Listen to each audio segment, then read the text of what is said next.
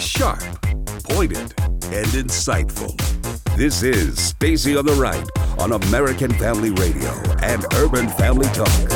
USMCA, Canada, Mexico, U.S., NAFTA 2.0. That's a terrific trade deal helping throughout our economy. In fact, in the shorter run, next few years, it's more important than China trade.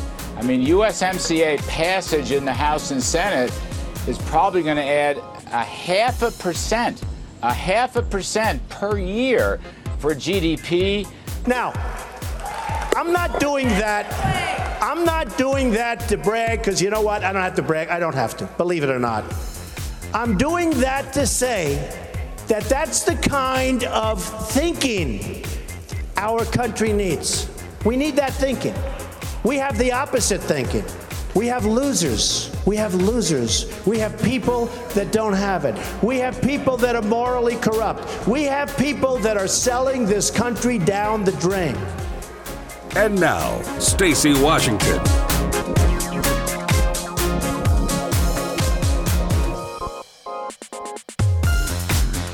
Hey there, welcome, welcome, welcome. You are live and direct with Stacy Washington, host of Stacy on the Right here on American Family Radio and Urban Family Talk. Guess what? We have a jam-packed show for you today.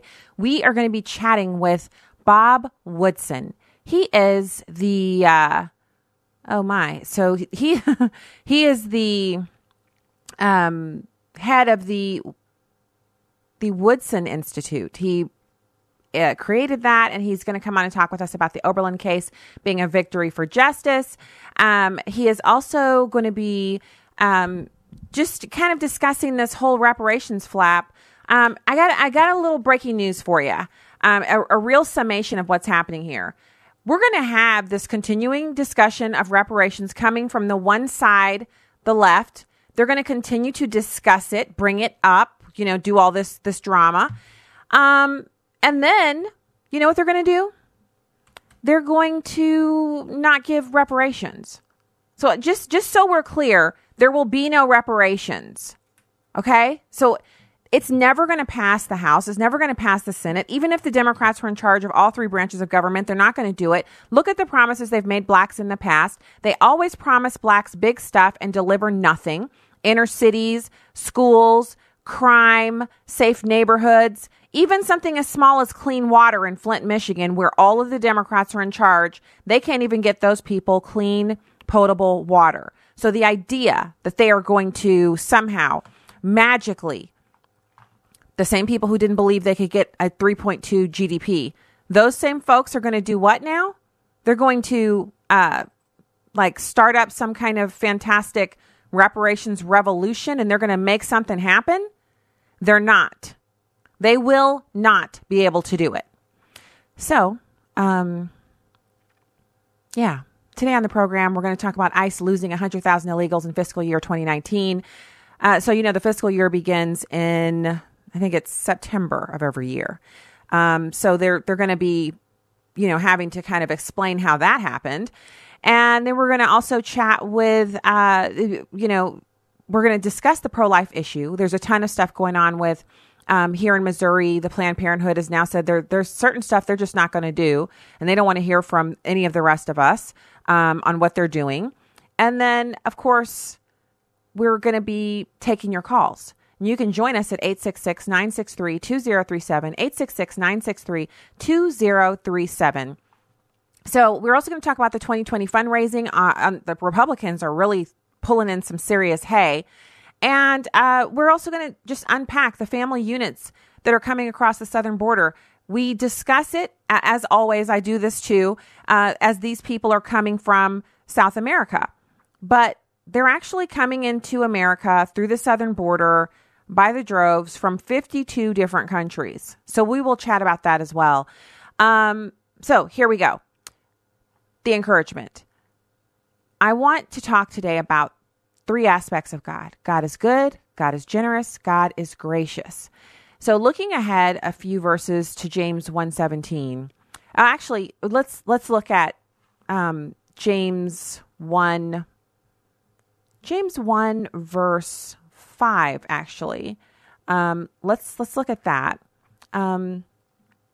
What's interesting about the whole thing is that we tend to think of God either he's, like angry dad, or he's all love. We never think of him in his entirety. And it's kind of conditional based upon what we've experienced as children, like what God has told us, or not what God has told us, what our parents have told us about God. What our parents tell us about God really makes a huge difference. So James 1:5-8 says, if any of you lacks wisdom, you should ask God, who gives generously to all without finding fault, and it will be given to you. But when you ask, you must believe and not doubt, because the one who doubts is like a wave of the sea, blown and tossed by the wind. That person should not expect to receive anything from the Lord. Such a person is double-minded and unstable in all that they do. So, that is telling us that, first of all, God is good. He will give us wisdom.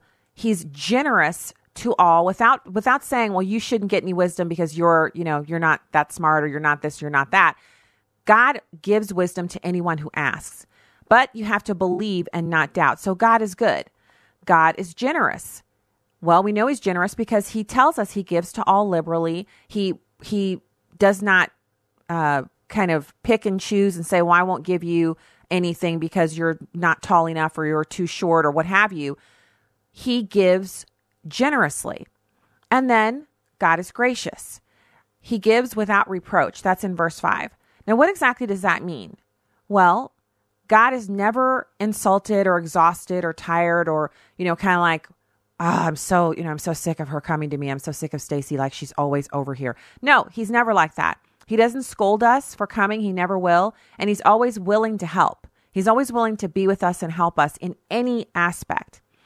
But do not come lacking faith. In verse 6, it says, but when you ask, you must believe and not doubt, because the one who doubts is like a wave of the sea, blown and tossed in the wind. Well, we are not to be blown and tossed in the wind. So we concentrate all of our focus upon him and what he says. We get rid of all of the other stuff, because we're not going to go from God to the last thing we heard on Oprah or Dr. Phil or the Wendy Williams show or whatever. We're not doing that. We're going to God and letting him be our source. And then we can be assured that at that point we can watch what he's going to do in our lives, because he's faithful and he will not fail us. The last verse I want to share is verse 17.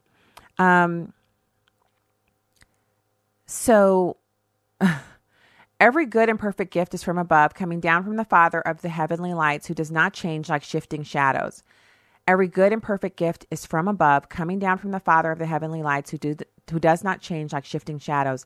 So this is a big, special thing for us as Christians, having a Father in heaven who cares deeply for us, who will absolutely take everything into consideration and do the very best for us. He will not only do the very best for us, but he's always continuously working things out for our good. So he is gracious and good and generous. And so that is fantastic. And that's really encouraging. And that's the encouragement for today. So now I want to pivot over to the 2020 fundraising. We have Stuart Varney talking about just the amazing amount of momentum that the president has launched off with. $24.1 million raised in the first 24 hours since he announced that he was running for re-election. It's number one. Big money starting to pour into the 2020 race on both sides of the aisle. Vice President Biden, former Vice President Joe Biden, he held a Wall Street fundraiser Monday. I think 180 people showed up, and I believe he pulled in about, $500,000 for Biden's campaign. He hopes to bring in $20 million for this entire quarter. Okay, I want to straighten that one out. Pocket change compared to the president's numbers? Check this out, a tweet from the RNC's Ronald Romney McDaniel. Quote, President Trump has raised a record-breaking $24.8 million in less than 24 hours for his re-election. The enthusiasm across the country for this president is unmatched and unlike anything we've ever seen. A lot of that money, by the way, came in the form of small donations. That was for President Trump, $24.8 million, 24 hours. So this is a lot of momentum, and it's pretty exciting. And what I want to just point out is that if it were Barack Obama or Hillary Clinton raising that kind of money, it would be all over CNN and CBS and NBC and anything else they could get it onto. It would be online. Everyone would be talking about it. Instead, since it's President Trump, it's kind of like, well, not discussing it. And another reason they're not discussing it, well, it doesn't bode well for them. It doesn't look good for the party, the Democrats, their candidates, that the president has that kind of momentum going in. It's reportable. It should still be discussed, but it is not being discussed because it makes it look as if Americans really like President Trump. Now, you've got Chuck Todd. He called out Ocasio-Cortez for her ridiculous statements about concentration camps on the southern border of this country. Chuck Todd calls her out about it. Now, here's what's interesting about that. Chuck Todd is getting raked over the coals online for simply telling the truth that these are not concentration camps. These are detention centers. And if you don't want to end up in a detention center, you simply don't cross the border illegally. It's that simple. No one's being rounded up and forced into the detention centers. These people are actually lining up and requesting to be in the detention centers because they want to file asylum claims. So in the end, even people who are really reliably in AOC's corner are completely and utterly just flabbergasted by this statement that she's made. Now, I want to point out something else, too, with this statement by him, by Chuck Todd. He was careful to couch his criticism of her in criticism of the Republicans. He went so far as to say that people are afraid to call her out on her misstatement because they share the same ideological bent as AOC. And that this is a problem on the left, but it's even greater problem on the right because Republicans routinely don't call out President Trump on his statements because we agree with his ideology. Now, first of all, that's a bald-faced lie. There are plenty of us who, when it is needed, are critical of statements that the president makes. But beyond all that, Chuck Todd presumes to have an understanding that the majority of what the president says and does is wrong, and Republicans are simply silent on it. Instead of the truth, which is the majority of what the president is doing is right in line with what he promised to do when he was running for election the first time. And the reason Republicans aren't calling him out on what things that Chuck Todd doesn't like, I guess we could say things that Chuck Todd doesn't like for 100, Alex, is because we don't disagree with it. And it's not because we're racist or xenophobic or that President Trump is racist or xenophobic. It's that they have the wrong view of things. And I think in some ways when I say they're deceived, that gives them too big of a break. That gives them too big of an out. It's one thing if you absolutely have no access to any other viewpoint. You don't have any way of educating yourself or finding out the truth. And so you believe something that's false because that's your paradigm. Everything around you points to that false thing being the truth. And so you are deceived. But it's completely another thing when a person would say, I choose to believe these things because these things tickle my feelings. These things virtue signal and make me popular at cocktail parties. These things enable me to hold a viewpoint that makes me feel good as opposed to being rooted in the truth. That kind of self-deception, it's not really self-deception. That's a choice. That's a decision that's being made to hold views and to behave in a way that is utterly unacceptable. So, we do have an option. The way out is to simply consume the truth. Find out what the truth is, consume it relentlessly, even if it means going against the grain or what your political ideology dictates. When you get to that point, when you're willing to just say, look, I'm going to be aligned with the truth, even if that means I have to change some things, then that's where the rubber meets the road. And it can be very beneficial. It can be the thing that makes, everything else, because the truth is the heart of the matter. It's the central focus. It's what we have to have allegiance to. Otherwise, nothing makes sense. All right. When we get back, we're going to have Bob Woodson of the Woodson Center. Stay there.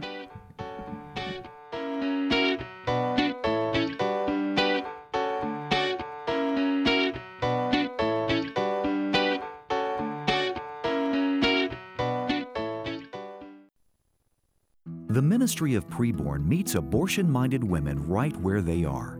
When a young mom sees her baby on ultrasound, she's 80% more likely to keep her baby. And I got to hear and see my baby for the first time. Hearing the heartbeat made me cry, and it was certain that I was going to keep my baby forever. This mom chose life for her baby. She's been such a joy. Her name even means rebirth and sort of being raised up from the ashes. I now see my daughter, and I cannot imagine my life without my happy, lovely, joyful, smart baby, and I'm so grateful. Preborn runs and leads Christian pregnancy centers all over the country. To find out more, go to preborn.com. That's preborn.com, or dial pound 250 and say the keyword baby. That's pound 250 and say baby. Your love can save a life. Hi, I'm Crawford Loritz with A Legacy Moment. Have you ever thought about the importance of rivers? Many of our towns and cities were built along the banks of rivers. Rivers take us places. There are fish in the river. We use its water to irrigate our fields. We harness the power of the flowing water to give us electricity. Yes, there is life in the river. A relationship with God is much like a river. I love the imagery in Psalm chapter 46, verses 4 through 7.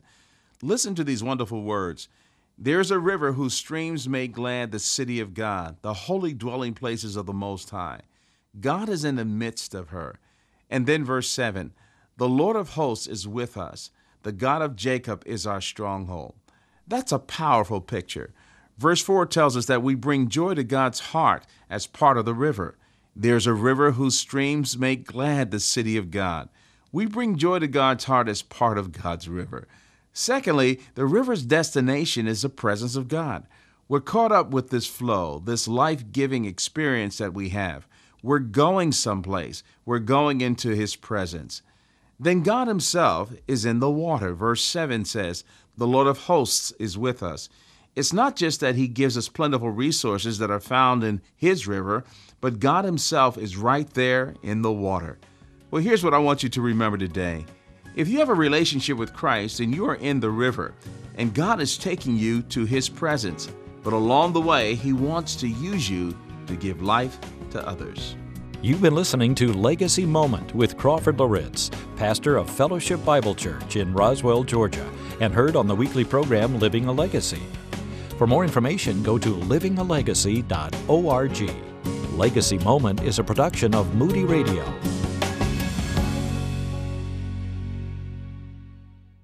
Life is precious, and a child is truly a gift from God. Even inside the womb, the baby is living with a heartbeat that grows stronger every day. But abortion stops that beating heart. Protecting the life of the unborn is more than just a noble cause. It's our duty and our privilege. Thank you for continuing to fight for the sanctity of life, and stay encouraged. It's a winning fight. A reminder from AFA. This is Stacy on the Right with Stacy Washington on American Family Radio and Urban Family Talk. Hey, welcome back to the program. Check us out at stacyontheright.com. You can also find out more by going to afr.net. Right now, it's my pleasure to welcome Bob Woodson. He is the actual founder and president of the Woodson Center. And we are so excited to have him with us. Bob, thank you for joining us today. Oh, I'm just delighted to be here. So I'm pretty pumped up. First off, I saw your hit on Tucker Carlson where you just had a lot of fun debunking this whole reparations thing. And we've been covering it on the show, Bob. I mean, I've been talking about it. I don't support reparations. I think it's a ludicrous idea. I actually think it's kind of a sneaky thing for the Democrats to even bring up, knowing they're never going to get it passed and they're never actually going to give black people reparations. To have hearings and to talk about it and make like it's something that's possible is kind of awful. But you had some interesting takes on it. I wanted you to kind of share that with the listeners because I think it needs to be heard. Well, what I said was it's not only injurious to the country, it's patronizing and insulting to somehow believe that you can pander and get black votes by always walking through the race door. Reparations is just a ludicrous idea because what it does is to monetize suffering and oppression. but also there are millions of people who died who were white in the abolition of slavery. There were some blacks who owned slaves. I mean, so it gets even in the details of it, it's ludicrous. But what it is a distraction.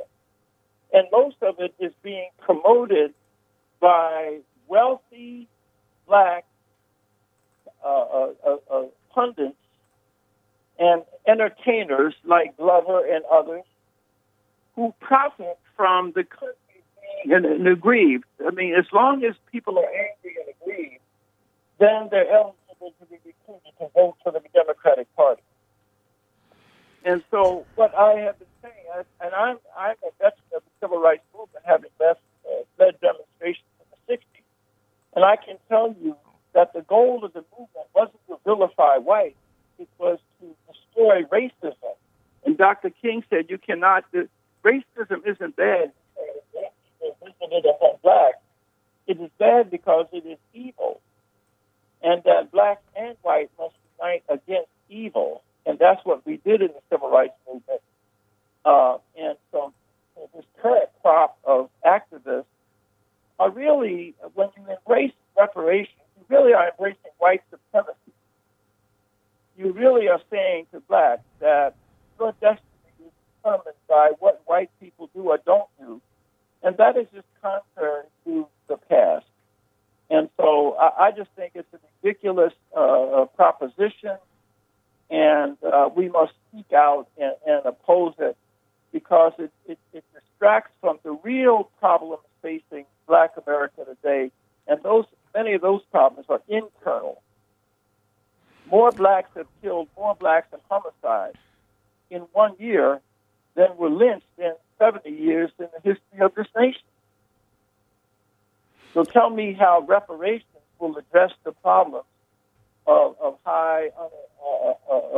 black on black violence, of out of wedlock birth, and so this is what we're trying to get people to realize. So, and one of the things that you just pointed out there about the black on black crime, really, if you go through everything you've just shared, what I hear when I bring up these subjects is that there's oppression going on. And so when you see black on black crime, or if you see poverty, or you see the broken, black family statistics, those are things that are the responsibility of white people. Now, I disagree with that strongly, but that is what is being told. Let me supply you some evidence to refute that, okay? If the legacy of racism and discrimination were responsible, then black families didn't decline until the 60s. In between 1930 and 1940, during the years of the Depression, when the unemployment rate of the whole population is 25%, it was 40% in the black community. Our marriage rate was higher than any other group in the country. And so if racism, and when racism was an official policy of these cities, our community did not commit crimes. Elderly people in the 1930s could walk in their community without fear of their grandchildren. And so what you are talking about is a recent phenomenon, because up until 1962, 85% of all black families had a man and a woman raising children. We did not have the out-of-wedlock births. We did not have the incarceration rates. The incarceration rates did not soar until the 60s of the poverty programs.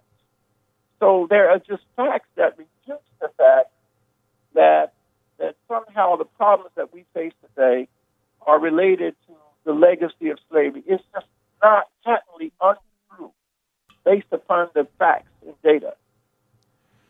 So again, I totally agree with what you're saying. And I think what we're facing is a real problem where people don't want to believe the truth. I saw in the hearing for reparations when you had Louis Gohmert outlining how it was the Democrats repeatedly supporting slavery and refusing to vote for anything that would mean, freedom or emancipation for black people. And this is time after time, vote after vote, that this is being taken, and that some of the most prominent segregationists and people who were open members of the KKK. They were also elected Democrats. And at the end, or, he basically took a little pause and a black person in the room screams out right in the hearing, "You lie." And he says, actually, these are based on facts. These are the true things I'm stating here. This is a case of people refusing to believe the truth. I mean, isn't that accurate? It really is. But I think those of us who support the truth, we've got to really use different messengers to communicate that truth. That's why what the Woodson Center does is that we represent low-income people of all racial and ethnic groups around the country. And we work with ex-gang members, and we work with ex-prostitutes. God has delivered through redemption people from all sorts of challenges, and for them, the greatest challenge they face is overcoming brokenness. Now, when you give people who are black and brown, who have undergone this journey from sin to redemption, and you ask them whether racism was responsible for their wayward life, they will tell you no. But we have got to allow these people to make the case against reparations, as opposed to scholars doing this. This is what I point to all the time. When John the Baptist sent his servant to Jesus and said, "Are you the one, or shall we seek another?" Jesus didn't pull out his resume. He healed in their presence and say, "Go tell them what you saw."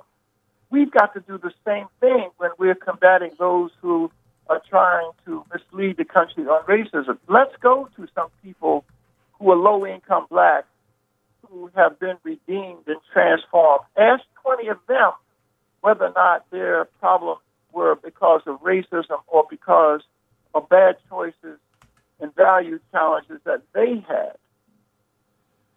Well, and so that's really an excellent point. Different messenger. I agree. I think we need different messengers, but we also, I think, when we look at what Democrats are doing to black people at the inner cities across the country, run exclusively by Democrats for decades, and there's just this persistent insistence on, well, Democrats care about race. Democrats they're the only ones who aren't racist. Democrats care about black people. What Democrats are successful in doing is spreading out the gains of the civil rights movement, spreading those out to other groups that don't have any right to even claim civil rights victory. So, LGBTQ, they use the same language as what was used during the civil rights era, but there are no civil rights that they're being denied because they, of their chosen sexual behaviors. And this is it's an allegiance issue. I find it insulting that Democrats are so insistent that I can't survive without their help, but they haven't helped anybody. No, they really haven't. And in fact, let's talk about voter suppression. The greatest voter suppression is apathy. In cities run by Democrats like Washington, D.C., and Newark and Trenton, in the last mayor's race here where I live in Washington, D.C., the voter turnout in the mayor's race in low-income black neighborhoods was 6%. And this is true throughout the country because a lot of those blacks feel as if there's no reason to vote because Democrats, most of the failures, most of the incarceration rates, most of the failures of families are occurring in cities run by black Democrats. And that's why what the Woodson Center has done is that we are mobilizing the people who are directly suffering the problem to speak for themselves. That's why we're raising funds to do videos. We have a new book out. It's called Voices from the Lessons from the Least of These. And in it, we chronicle all of the successes that low-income people, black and brown and low-income white, how they have achieved against the odds, not because they've been held back by race, it's because they have been blessed by grace. And that grace has come as a consequence of their own willingness to embrace character redemption and transformation. Absolutely. So, and I want to pivot before we're out of time. I want to move over to you have an opinion piece over at thehill.com. about the Oberlin case, and this is the case of this college that really they overstepped their bounds, and now they're being made to pay. I'm so happy to see this ruling. It's a victory for justice, but the title of your piece is Oberlin case is a victory for justice, though not for Black youths portrayed as victims. What are you talking about here? Well, the Oberlin case is, a young Black man, a student, stole some wine, and he was caught by one of the attendants at the store.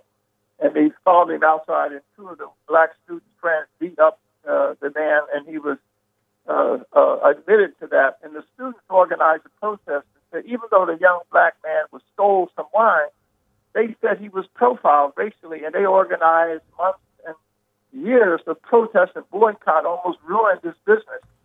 And so the business filed suit against them and won a huge judgment, $44 million judgment against the Oberlin College because they encouraged the students.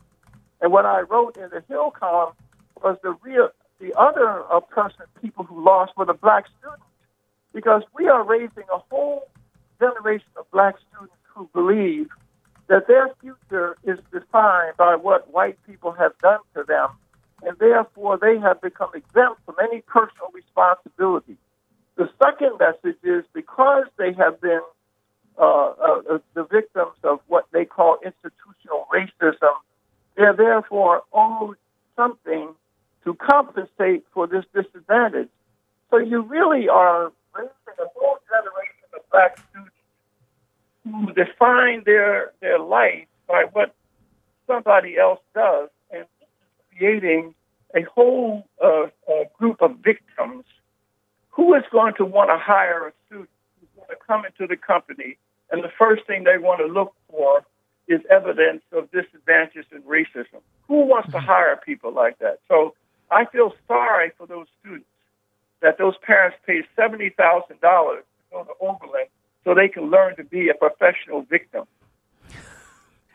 And the key here, because, Bob, we have kids in college right now. And so it's when you say $70,000 a year, that is a lot of money for a college education. You can go to a state school for much less than that, and your kid can graduate with a degree in a field that they can actually get a job in, and really not nearly as much student debt. $70,000 a year. So that's name ID. That's the prestige of Oberlin College. But they're not giving a product that parents should want to pay for, are they?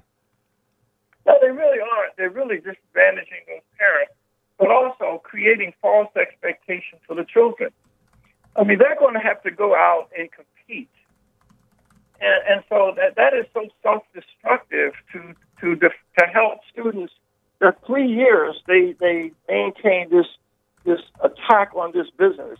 So for 3 years, Black students at Oberlin have been using all their energies as a victim, defining themselves as a victim, and somehow, and to me, they're the other victim here, a real victim of the kind of victim, the kind of outrage that they're learning, and the college endorsed it and supported it.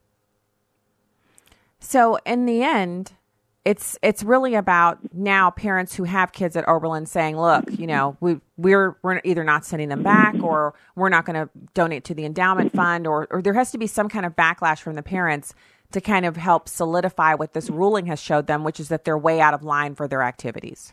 I would like to see Black parents file suit also against Oberlin for misdirecting their children to believe that their biggest problem is white racism. That would be an interesting suit, wouldn't it?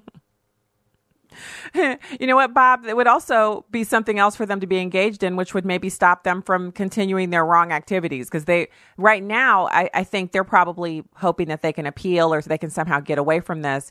But the ruling itself is a smack in the face. From this. Yeah, I don't think they're going to get away from this. I mean, the case is so blatant. And these students, again, what we're trying to convey to students is that people are motivated to change when they see victories that are possible, not injuries to be avoided. There were 20 Blacks who were born slaves who died millionaires. But our students don't know that. Well, they need to. They need to know that. In the grip of segregation. We started our own railroad when 1,000 blacks were fired. There's so many stories of how people have triumphed against the odds that our children are missing. And this is what they need in order to succeed. You're absolutely right. Bob, thank you so much. That's the music. We're at the end of this segment. Thank you so much for your time today. I hope to speak to you again soon. Bob Woodson, founder of the Woodston Institute. Thank you so much. We'll be right back.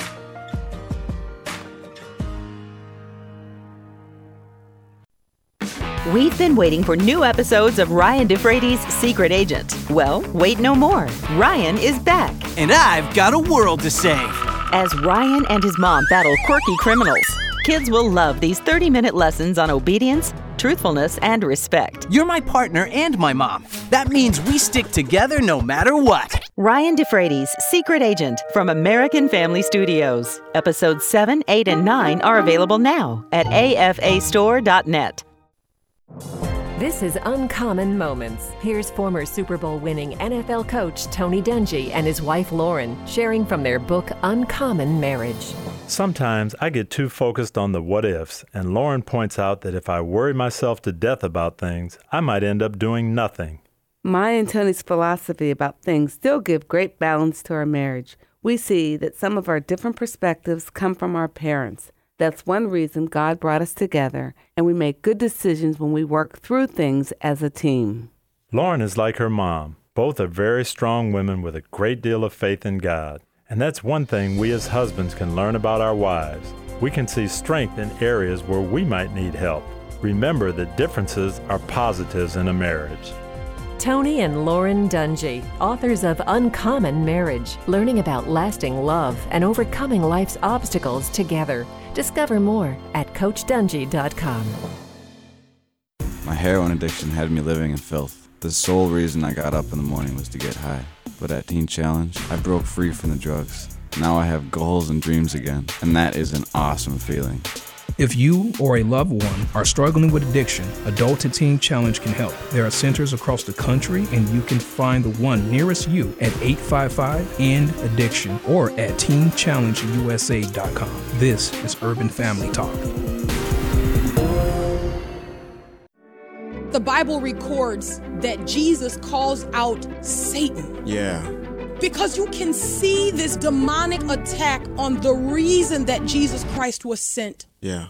He came here to die for us, to be the propitiation for us. Mm-hmm. We cannot do anything against the truth, only for it. Airing the Addisons, weekday mornings 6 to 8 Central on Urban Family Talk. I'm Hank Weinblum, and word lovers of the world, unite. It's time for your word of the week. The socialists have done in Venezuela all of the same things that socialists, communists, totalitarians have done everywhere. The concept of socialism dates to the Industrial Revolution, meaning resources are owned by the government instead of rich people. Lenin and Trotsky thought socialism was a step on the road to communism. India calls itself a socialist nation, so does Portugal. Venezuela does not. Many European nations have socialist policies. America has some socialists. I believe in a democratic socialism. To some, it's practically a dirty word. He said elsewhere in that speech that socialism is for compassion, justice, and love. Well, I don't know in what nation on earth socialism has ever achieved those objectives. But if you collect Social Security or Medicare, you're a little bit socialist. With your word of the week, Hank Weinblum, Fox News. You can watch a live stream of the show on Facebook or YouTube at Stacy on the Right. Now, back to the show on American Family Radio and Urban Family Talk. The president has been very clear on this, is that he wants to maintain the integrity of the system, make sure that we enforce the rule of law, and address this crisis that we have on the southwest border. So one of the things that we're doing is we're making sure that we're looking at this from a simplistic viewpoint. If you are here illegally in violation of federal immigration law, if you've received due process, there should be consequences, including families. So what we're going to do is we're going to make sure that we apply the law and we enforce the law across the board. We're not going to exempt a certain demographic. We need to make sure that everybody that has been here in violation of the law has consequences. Generally, that's correct. We have a demographic that has had an enormous amount of due process. They've had access to attorneys. They've had access to interpreters. They've received a final order of removal from a judge. We've even sent them letters saying, you've received an order. Come to ICE. We'll work with you. We'll give you 30 days to get your affairs in order, and we'll help you return you to your country. Those have been ignored. Those people in those categories, over 90% haven't showed up, and they've ignored the order. What I'm trying to tell them, Steve, real quickly is, look, as ICE, I don't want to come to your door. I don't want to come to your home. I don't want to come to your workplace. What I'm asking these individuals that have these final orders, come to ICE, work with us in a humane, dignified manner to return you to your country of origin as it's been ordered. That's what I hope we can do here. Okay, so listen. And welcome back to the show. Thanks for making your home at American Family Radio and Urban Family Talk. I have been so impressed with and there are just a few of them who are in leadership at U.S. Customs and Border Patrol, Immigration and Customs Enforcement, Department of Homeland Security. When they come out and they come on these shows and they're talking, you just get the real impression. You know, these are real people. They're doing a job and they're not ashamed of it. They're not upset by it. They have a job to do and they want to do it well. They want cooperation, as most law enforcement wants. I mean, my father's in law enforcement, and there's nothing worse than encountering someone who is not going to cooperate with you, and you have a determination that you're going to do your job, and so you know that there's going to be a battle of wills, and you, as the person in law enforcement, know that you're going to win that battle of wills because you have a duty to discharge the service that you're providing, whether it's protecting and serving or keeping the peace or responding to a 911 call. And so this is no different.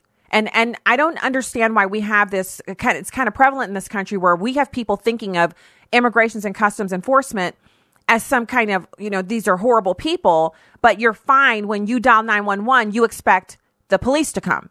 It's the same kind of attitude we see with Black Lives Matter hating the U.S. police departments across the country. They're fine hating them until they've been assaulted or there's somebody kicking in their back door. Then they're dialing 911 and they expect the police to show up, and they don't expect the police to show up and say, "Oh, I'm sorry, you're with Black Lives Matter. You're on your own.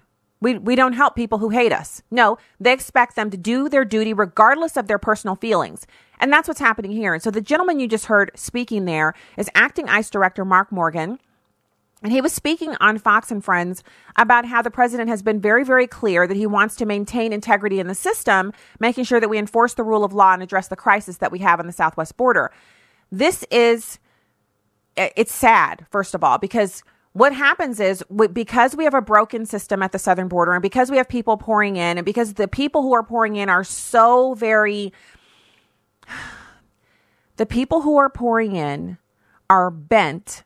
They are determined. They are focused on coming into America and living here and working, regardless of their status.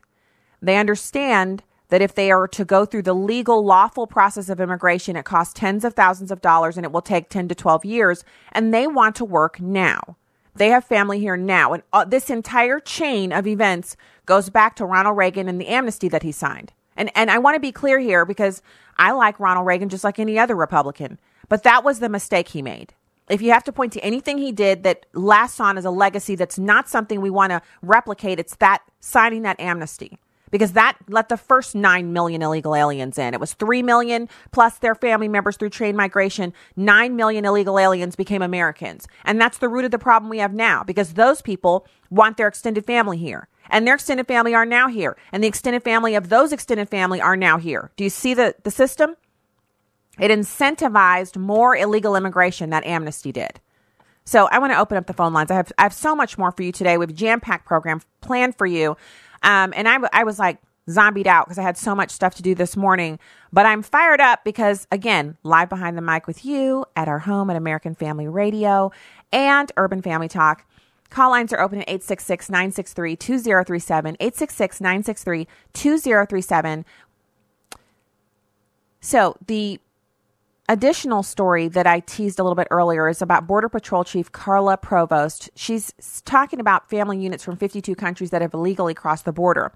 Now, this is, again, if we incentivize it, it's incentivized, right? If it's incentivized, that means that it gets to a place where you can't stop it. Smugglers falsely advertise a safe journey to the border, misleading families that anyone who arrives with a child will not be deported under current U.S. policies, which is not true. That's absolutely not true. Smugglers primarily target the Northern Triangle. Family units from 52 countries have illegally crossed the southern border so far this year. So they're already in the country from 52 different places. In just 2 weeks, more than 740 individuals from African nations, primarily family units, have been apprehended in the Del Rio sector alone, compared to only 108 who crossed the southern border in the first 8 months of the fiscal year. Families from countries like Brazil, Nicaragua, Ecuador, Cuba, Peru, Romania, Vietnam. I mean, can you believe the far-flung nature of these countries? Vietnam are taking the same pathways through America and South America and Mexico to take advantage of the gaps in our system. Unbelievable. You had a 4-month-old baby from Romania and his father among the migrants crossing into the U.S. on the southern border in February of 2018. This is crazy pants. It has to stop. So now I think we may be able to go over to the phones here. John in Missouri, thank you for calling the show. Yes. I'm calling because first we're going to talk about black-on-black crime. I hear that all the time. But yet it's still suspicious say that it's more white people killing one another than black people. Now, as for the reparation, there's not enough money that can pay for the atrocity that have been did to dog people all over the planet, and it's still going on. So I'm not interested in your reparation. But you don't have no problem giving money to Jew people who do not fit the description in the Bible. Okay, but that's not the issue here. Jewish people who receive reparations, that's not the issue here. We're talking about the black reparations that are never going to happen. Yeah, John, that is exactly what we're talking about. I don't want it. But you don't have no problem giving the Japanese. This is this is about. Okay, I can tell you. So we're going to go ahead and mute you because you can't filibuster me on my own show because I get to tell the producer or the call screener to mute you. And if you can calm down a little bit, we can have a conversation. But you cannot filibuster. You cannot just run your mouth nonstop and repeat yourself over and over again. It's a conversation. It's a back and forth. So to address your first point. Reparations are never going to happen. So the conversation that we're having is a total waste of time. But Democrats want to have that conversation because they can't provide any proof that their policies will help any of their constituents or their base. They don't have any policies that will help any Americans, regardless of what their ethnic background is. Now, as far as you bringing up Jewish people, that already happened. And since I'm not a magic wand person, I don't have a unicorn factory in the back of this house here someplace. I can't roll time back like they do in sci-fi movies. I can't change what happened with Jewish people. And that's not the issue here. The issue is not what happened to Jewish people. It's the lies that Democrats are currently peddling that they're actually going to give reparations to blacks. Now, do you have a response to that? Look, if you give one people, you set up opponent people in a land, you give them millions and millions of taxpayer dollars, you giving money to people. All we ask for one group, give us some land, set us up like you do the Jews. Okay, all right. So the problem that he's having is that he's saying what happened with Jewish people should automatically happen with black people. But Jewish people went for reparations and got it done when the victims of what happened to them were actually still alive.